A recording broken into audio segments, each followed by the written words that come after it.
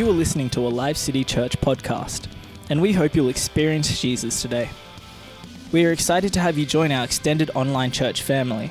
If you would like further information or wish to access more content, please connect with us on our Live City Church Facebook page or visit us at livecitychurch.com.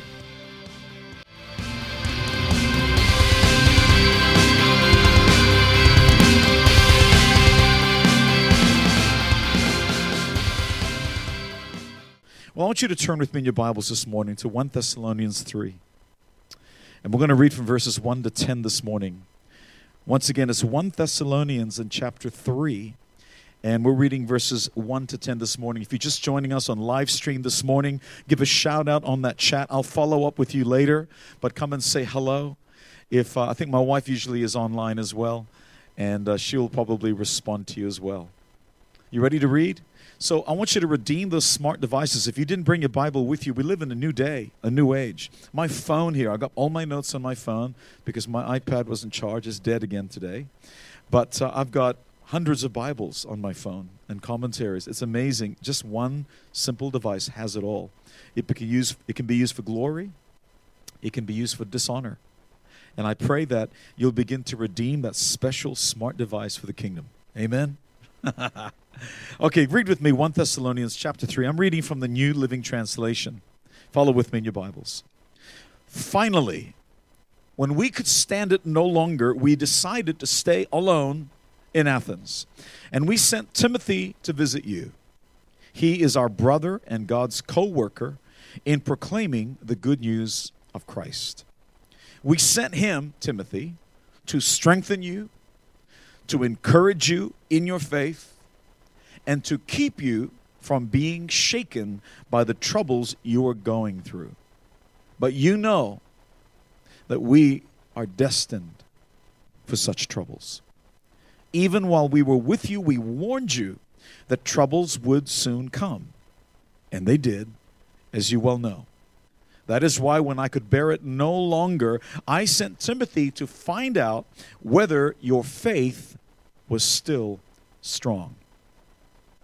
Man, how's your faith this morning? I was afraid that the tempter had gotten the best of you and that our work had been useless. But now, Timothy has just returned, bringing us good news about your faith and love. He reports that you always remember our visit with joy and that you want to see us as much as we want to see you. So we have been greatly encouraged in the midst of our troubles and sufferings, dear brothers and sisters, because you have remained strong in your faith. It gives us new life to know that you are standing firm in the Lord. How we thank God for you. Because of you, we have great joy as we enter God's presence. Now I want you to sit up and take note of verse 10. Night and day we pray earnestly for you, asking God to let us see you again to fill the gaps in your faith. This morning, I want to talk about filling the gap. Filling the gap. So if you understand this passage here, what was happening was that Paul the Apostle had planted this church in the city of Thessalonica. And he had been watching them from afar. Paul, as you know, would write letters. He's traveling all around the world, so he can't be in one place at one time for any too long of a time. So he's moving about, and while he was there, he planted this church. He was teaching them the foundations of the gospel. But there was something that was missing, he realized, because what was happening was that persecution was arising in that particular part of the world. In fact, all the parts of the world. I had a quick look at the Archaeological Study Bible notes. And they tell us that persecution was a fact of life for the early Christians. I want to put it to you today that persecution is quickly becoming the norm today in our Western world. If you think that you are living in the same day, some of you are as old as me or younger or older, and you think to yourself, oh no, everything is still the same as it was 30 years ago. 30 years ago was 1970, wasn't it? No, 30 years ago was the 1990s. Oh my goodness, right? Time is marching on, and the generation and the culture has radically changed. In a time when people used to be open, when you said you're a Christian, it's like, safe. This person is going to be honest. This person is going to be a good worker. This person is going to be someone I can rely on. That's what it used to be when you said you were a Christian. Today we have a whole mass of Christians that we find it so difficult to try and describe and understand.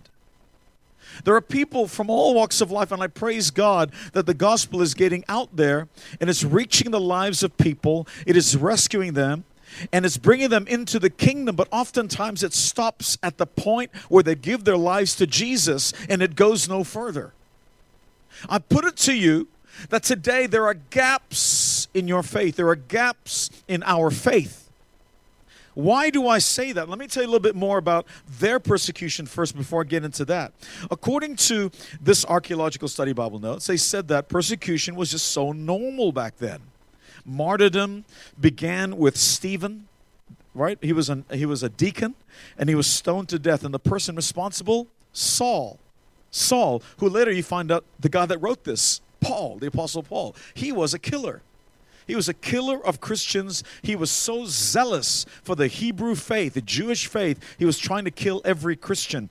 James, the brother of John, soon after that. So Stephen in Acts chapter 7, James, the brother of John, Acts 12:2, and it just went on and on. These things are going on. And the Christians are facing persecution from all sides. Among the Jews, see, remember the first Christians were all Jewish. There were no Gentiles at first. Gentiles is a word for a non-Jew. That's us, right? But for the Jewish people, they were the ones who first became Christians. And even among their own people, they were being persecuted because the Christians believed that Yeshua was the Messiah. He had come. But the rest of the Jewish people to this day don't believe that. In fact, very interestingly, the rabbis tell their people, do not read Isaiah 53. Hang on. The Christians have the New Testament. We have the Old Testament. But you're telling us, Rabbi, we cannot read a book in the Old Testament. Your book, your Bible.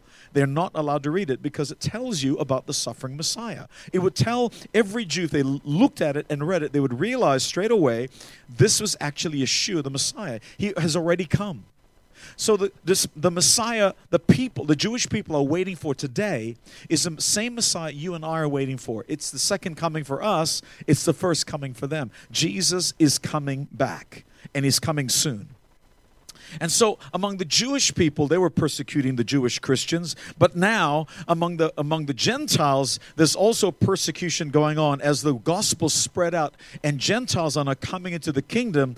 All of a sudden, the pagan practitioners are now being challenged because the people who are turning by droves to Jesus, they're losing the money now because they're making the money out of making idols, out of gold, wood, hay, stubble. They'll use anything to make gods. And they're making money out of this, and they're losing money because these Christians are worshiping one God. You see, back then they could worship multiples of gods. So if you're really devout as a religious practitioner back then, as a pagan practitioner, you're buying all kinds of idols, wood, stone, gold, silver, whatever you can afford. You're putting it all around your house just to cover every base. But all of a sudden these Christians are coming up saying, no, there's only one God. And he's told us how we can worship him, how we can please him. And so they were furious and persecution was arising. And it culminated ultimately with the Roman emperors as they saw these Christians, because once again there's a problem here because they're saying Jesus is Lord. Now to you and I, we're still wrestling with that, by the way, in the church. We know Jesus as Savior, but we struggle to accept Jesus as Lord. If he has lordship, he has dominion over your life. He now becomes your master and Lord, which means you have to do what he says. But let me ask you today, as you look among all your friends, among every church in the world today, how many of them actually have Jesus as Lord, where they do what Jesus tells them to do? I think we got a problem here because I think that word Christian is too lax. It's too easy to pass yourself off as a Christian because you can live in sexual immorality, living, as a married couple before marriage and claim you're a Christian. That's called fornication.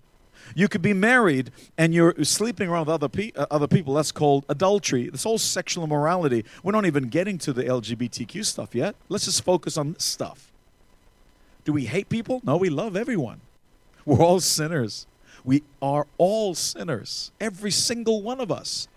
I was sharing with Thank you for that one person that loves Jesus. Thank you so much. I see you coming alive now. There we go. I'll get some input here. You can hassle me. It's okay. I don't mind.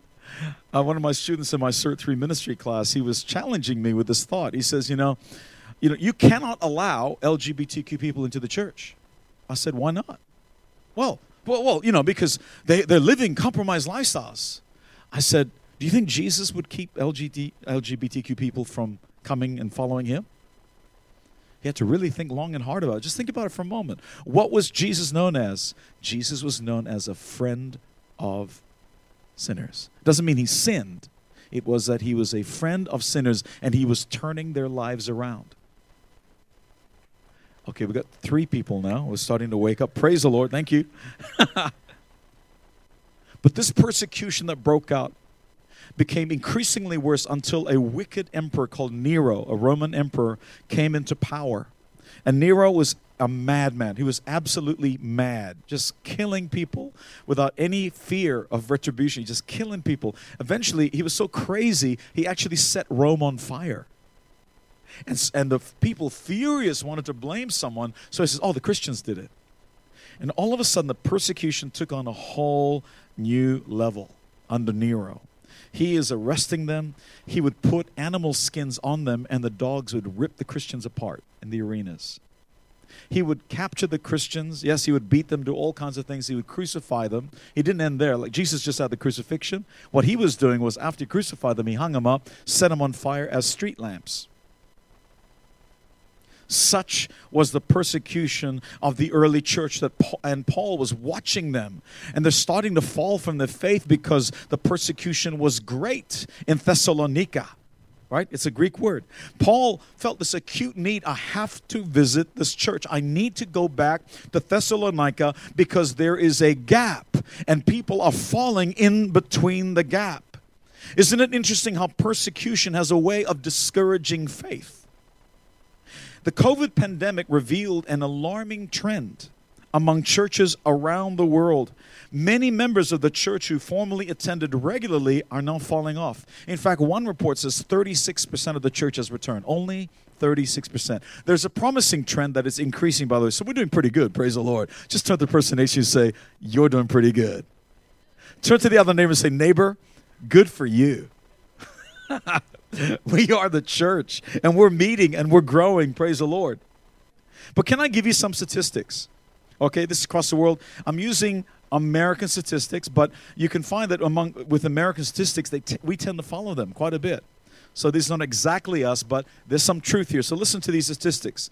In a Barna Group study about how Americans relate to Christianity, the number of non-practicing Christians, listen to that word, non-practicing Christians, is rising, while the number of practicing Christians is declining. What is a practicing Christian? A practicing Christian attends church regularly, is reading the Bible, is praying regularly. They're connected to the church. That is a practicing Christian. They don't just do it by faith.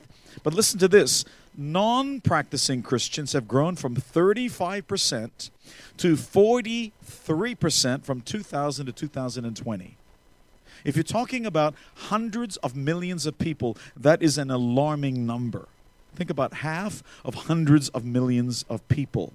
During the same time, practicing Christians declined from 45% in 2000 to 25% in 2020. Oh my goodness. Non-Christians or agnostics rose. Agnostics basically acknowledge there is a divine creator, but that's it. They don't have any faith. They rose from 20% to 32%. Think about that for a moment. Hundreds of thousands of people, 32%. While we're at it, because the Bible says, right, where your treasure is, that's where your heart is also. Look at this. Low tithing also is one of the key components. One study found only 5% of churchgoers, 5% of people who regularly attend church gave 10% of their annual income to church or any other charity. So the Bible commands us to pay the tithe in both the Old and the New Testament. Some Christians tell me, Pastor, I'm not under law. I'm under the New Testament. Grace, I don't have to give. Do you follow what Jesus says? Yes. Well, he actually said to do that. What? And I show them the scripture. Jesus did it. He paid the tithe. This is what we do. But only 5% of churchgoers in America pay the actual tithe, 10%. I remember once in a Connect group, we were there with young adults. We had about 21 people in our group and growing. Babies shoved in every room in our house. We didn't count them. Just the adults, 21, all gathered together. I remember asking that question. We were really honest and raw. I said, how many of you pay the tithe? Let's look around the room. You pay the tithe? Hand went up. I don't pay the tithe. One person says, oh, I sort of pay the tithe. I said, oh, what does that mean? I pay some of it. I said, oh, so you're not paying the tithe? No, I give some. Yes, so you're not paying the tithe. No, I give some of us. We're going back and forth. No, the tithe means 10%. Either you paid your 10% of your income or you didn't. Sorry to hang on this one. Maybe the Lord wants me to do this. No, we didn't. We got some pretty good tithe this year, by the way. So just so you know here. But he didn't quite understand. Either you give your 10%, you pay. You don't give a tithe. You pay the 10%. Now you can say I paid my tithe, or you don't. For my wife and I, we can't afford not to. But let me keep going. I don't want to get stuck there. But it's not just in the church. Have a listen to this. 30% of people in America are not giving to anything at all. No charity, nothing. 30%. Very tight-fisted. But 50% of churchgoers, 50% of the population of America give 2% of their income. So out of all this wealth, we say we're a rich nation, we barely give anything to change the lives of people. And we say as Christians, I'm talking about the Christians now, that we care. Are we really making a difference? We're supposed to be the change agents in life. But Paul is recognizing the same problem in the church. He's saying there's a lack in their faith. That's what he's talking about. There's a gap here. And it's demonstrated in their lifestyle. It's demonstrated in their priorities. When it's so easy to skip church and go out to the beach one day. I mean, I grew up, I don't know, still to this day, we follow that. But when I grew up, my parents, you had no choice. You went to church. You know, and now because of that, I go to church every single week. I won't miss a service. If I'm not pastor, and we have, before we were pastors, we never missed a service. Why? Because I am part of the body of Christ. I am the church. I don't go to church. I need to be in the house of God. Here's a people today, they claim to love God, identify as Christians, but they eagerly embrace sin. And they're not bad as the way secular people define it, good and bad. But it's nothing at all like the kind of faith that Jesus expects of us, to love God above everything else in life. We're so focused on this life that we haven't considered the fact that your life could be required of you today, or tomorrow, or next week, and still we persist in trying to get, and keep. And the Lord's saying, give. Persecution as a way of revealing the truth. In China, they're closing churches, jailing pastors, and even rewriting scripture. China's Communist Party is intensifying, I'm reading from an article, intensifying religious persecution as Christianity's popularity grows. In the face of persecution, they're growing. A New State Translation of the Bible will establish, quote unquote, a correct understanding of the text. In late October, the pastor of one of China's best-known underground churches asked this of his congregation. Had they successfully spread the gospel throughout their city? He said this: if tomorrow morning the Early Rain Covenant Church our church suddenly disappeared from the city of Chengdu, if each of us vanished into thin air, would the city be any different? Would anyone miss us? Said Wang Yi, leaning over his pulpit and pausing to let the question weigh in on his audience. I don't know, he said. Almost 3 months later, Wang's hypothetical scenario is being put to the test. The church in southwest China has been shuttered, and Wang and his wife, Jiang Rong, remain in detention after police arrested more than 100 Early Rain Church members in December. Many of those who haven't been detained are in hiding. Others have been sent away from Chengdu and barred from returning. Some, including Wang's mother and his young son, are under close surveillance, and Wang and his wife are being charged for, quote unquote, inciting subversion, a crime that carries a penalty of up to 15 years in prison. I put it to you that we are coming into a day where the church is going to be persecuted. So I'm coming to you very soberly. There's no jokes at the moment. I'm saying to you that you need to weigh very carefully your salvation. You need to weigh very carefully your walk with Jesus and the reality of eternity that you could step into. And that a time is coming. I'm not saying it might come. I'm saying a time is coming. It will come when you will face persecution. We have seen friends walk away from faith in just small things. How will we ever survive true persecution when it comes? Oh, I had a bad day. I lost my job. God doesn't love me. I'm going to leave. No. There's a gap that has to be filled. And Paul, according to Scripture in this passage here, he's just fussing over this. He is so concerned about this church. He's seeing them starting to wane. The giving is lowering. That's the first sign. But he's watching them as it's starting to renounce their faith because they're struggling under the weight of persecution. And the Bible says, and according to the concordance, it's saying he is praying relentlessly for this church. He is praying. He is fasting. He is calling out for God to rescue this church. And that still was not enough. And so he sent Timothy back with him. He planted the church with Timothy. So he said, Timothy, go back. And he had three-pronged mission. Number one, to strengthen that church.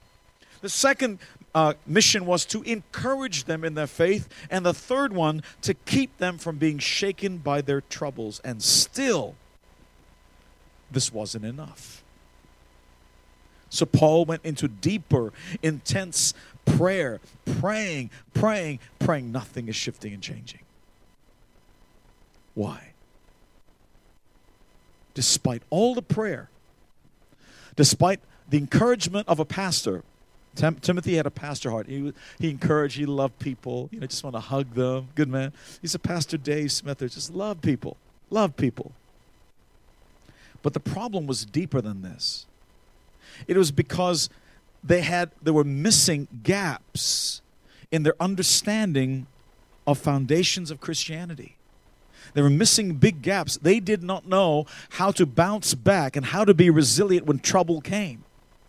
They did not understand the importance of living a life that is set apart for the Lord. And these things were not taught. Paul thought he taught them, but he realized, oh my goodness, I'm missing chunks of information. I thought I taught them, but I didn't. And now because of persecution, I'm seeing all these things popping up. They weren't prepared. They weren't minding the gap. This phrase, mind the gap, is found in all train stations. I looked this up. It's very interesting. It started with the London subway system.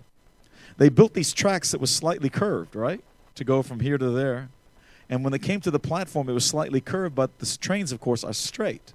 And so in sections between the platform and the train, there could be a 6-inch gap, and people were falling through. That was the problem.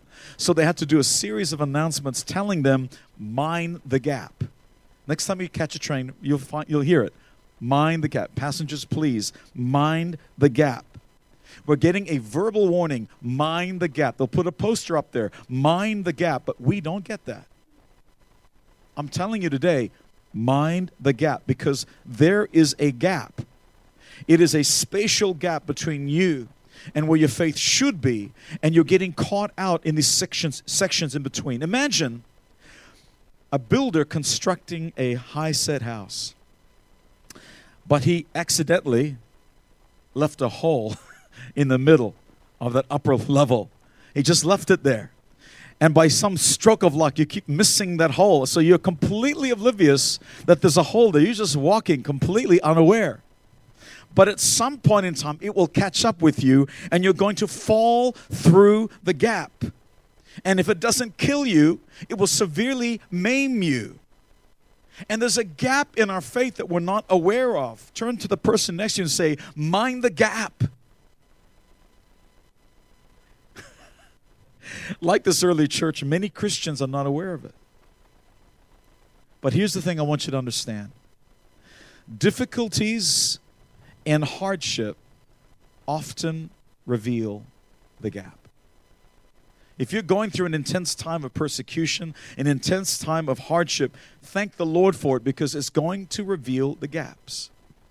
The Bible tells us that John the Baptist, the man who was anointed as the forerunner to Jesus, to be able to call out, "Behold the Lamb of God," Jesus of Nazareth, who takes away the sin of the world. He knew in his spirit and in his soul, in his gut, he knew. He pointed out, "Behold the Lamb of God." He's the guy.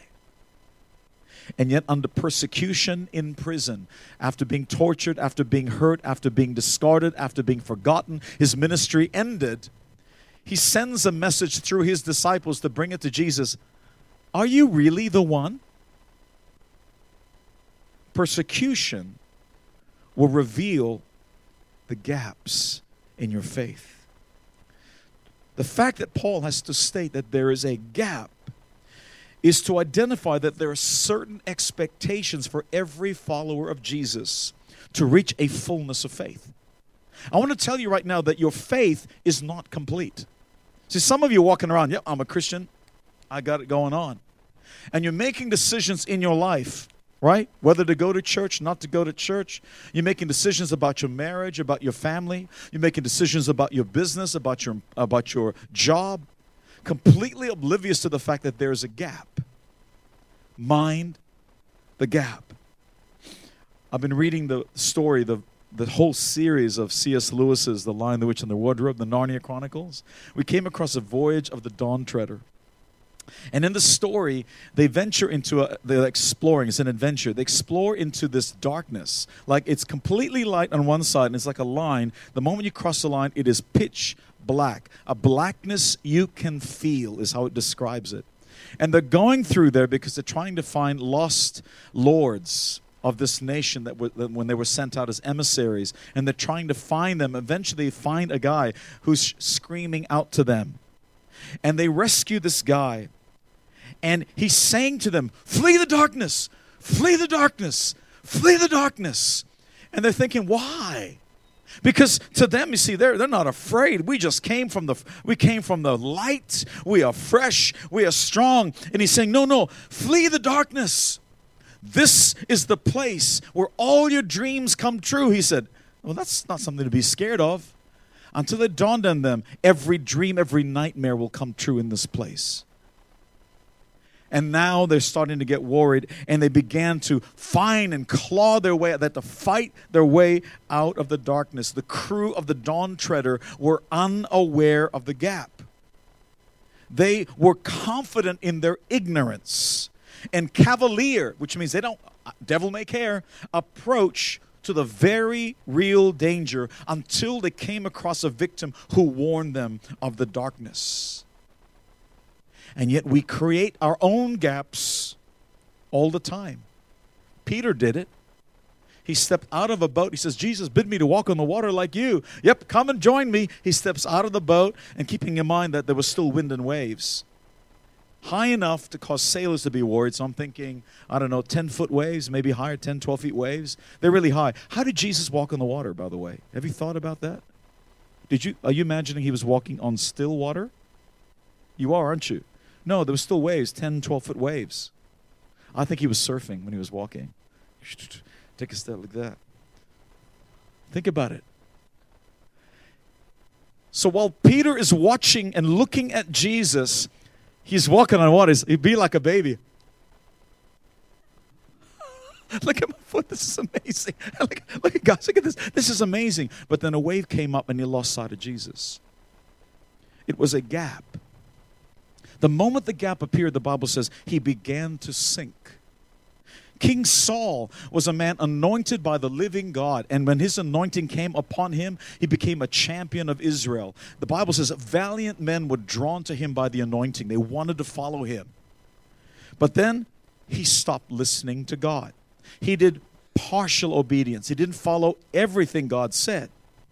And he created a gap between him and his Lord simply because of partial obedience. You see, God requires of us either 100% obedience or none at all. A partial obedience is no obedience at all.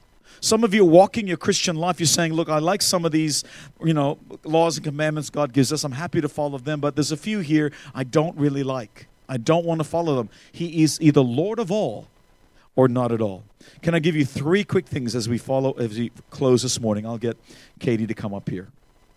3 key things I want you to learn from this. Number 1, gaps can endanger your footing. Like a Russian roulette, you've been walking on the upper level and you've missed the hole. You've been totally oblivious. So you're thinking with more confidence, there is no hole. I don't even know there's a hole until you hit the hole. At some point, you're going to lose your footing. How is your foundations? Mind the gap. Number 2, gaps are the weak areas in your life in which the enemy can exploit. When your theology allows you to hold grudges, to hold on to unforgiveness, there is a gap in your relationship with the Lord. And the gap allows the enemy to come in and cause all kinds of trouble in your life. It will rob you of your peace. For others, that gap may be sexual immorality. You may think, I'm keeping myself pure. I'm waiting until I'm married. But your thought life and that porn allows the enemy a huge backdoor. You can go on and on with this. Here's the 3rd and final thing I want you to pick up. Gaps affect how we move to the next level. You can't get to the next level if you can't even reach the stairs. It's going to take you right down to the ground if you don't mind the gap. Thank you for joining Life City Church, and we hope that you were blessed and inspired by today's message. If this ministry has made an impact on your life, we'd love to hear from you. Please drop us a line and share your story at thanks@livecitychurch.com or email us your prayer needs at prayer@livecitychurch.com. We'd love to connect with you and hear more about your story. If you love the ministry of Life City Church, you can make a financial gift to help us spread the good news of Jesus by going to livecitychurch.com and clicking the Giving tab. We hope today's message has spoken into your life and look forward to your next visit.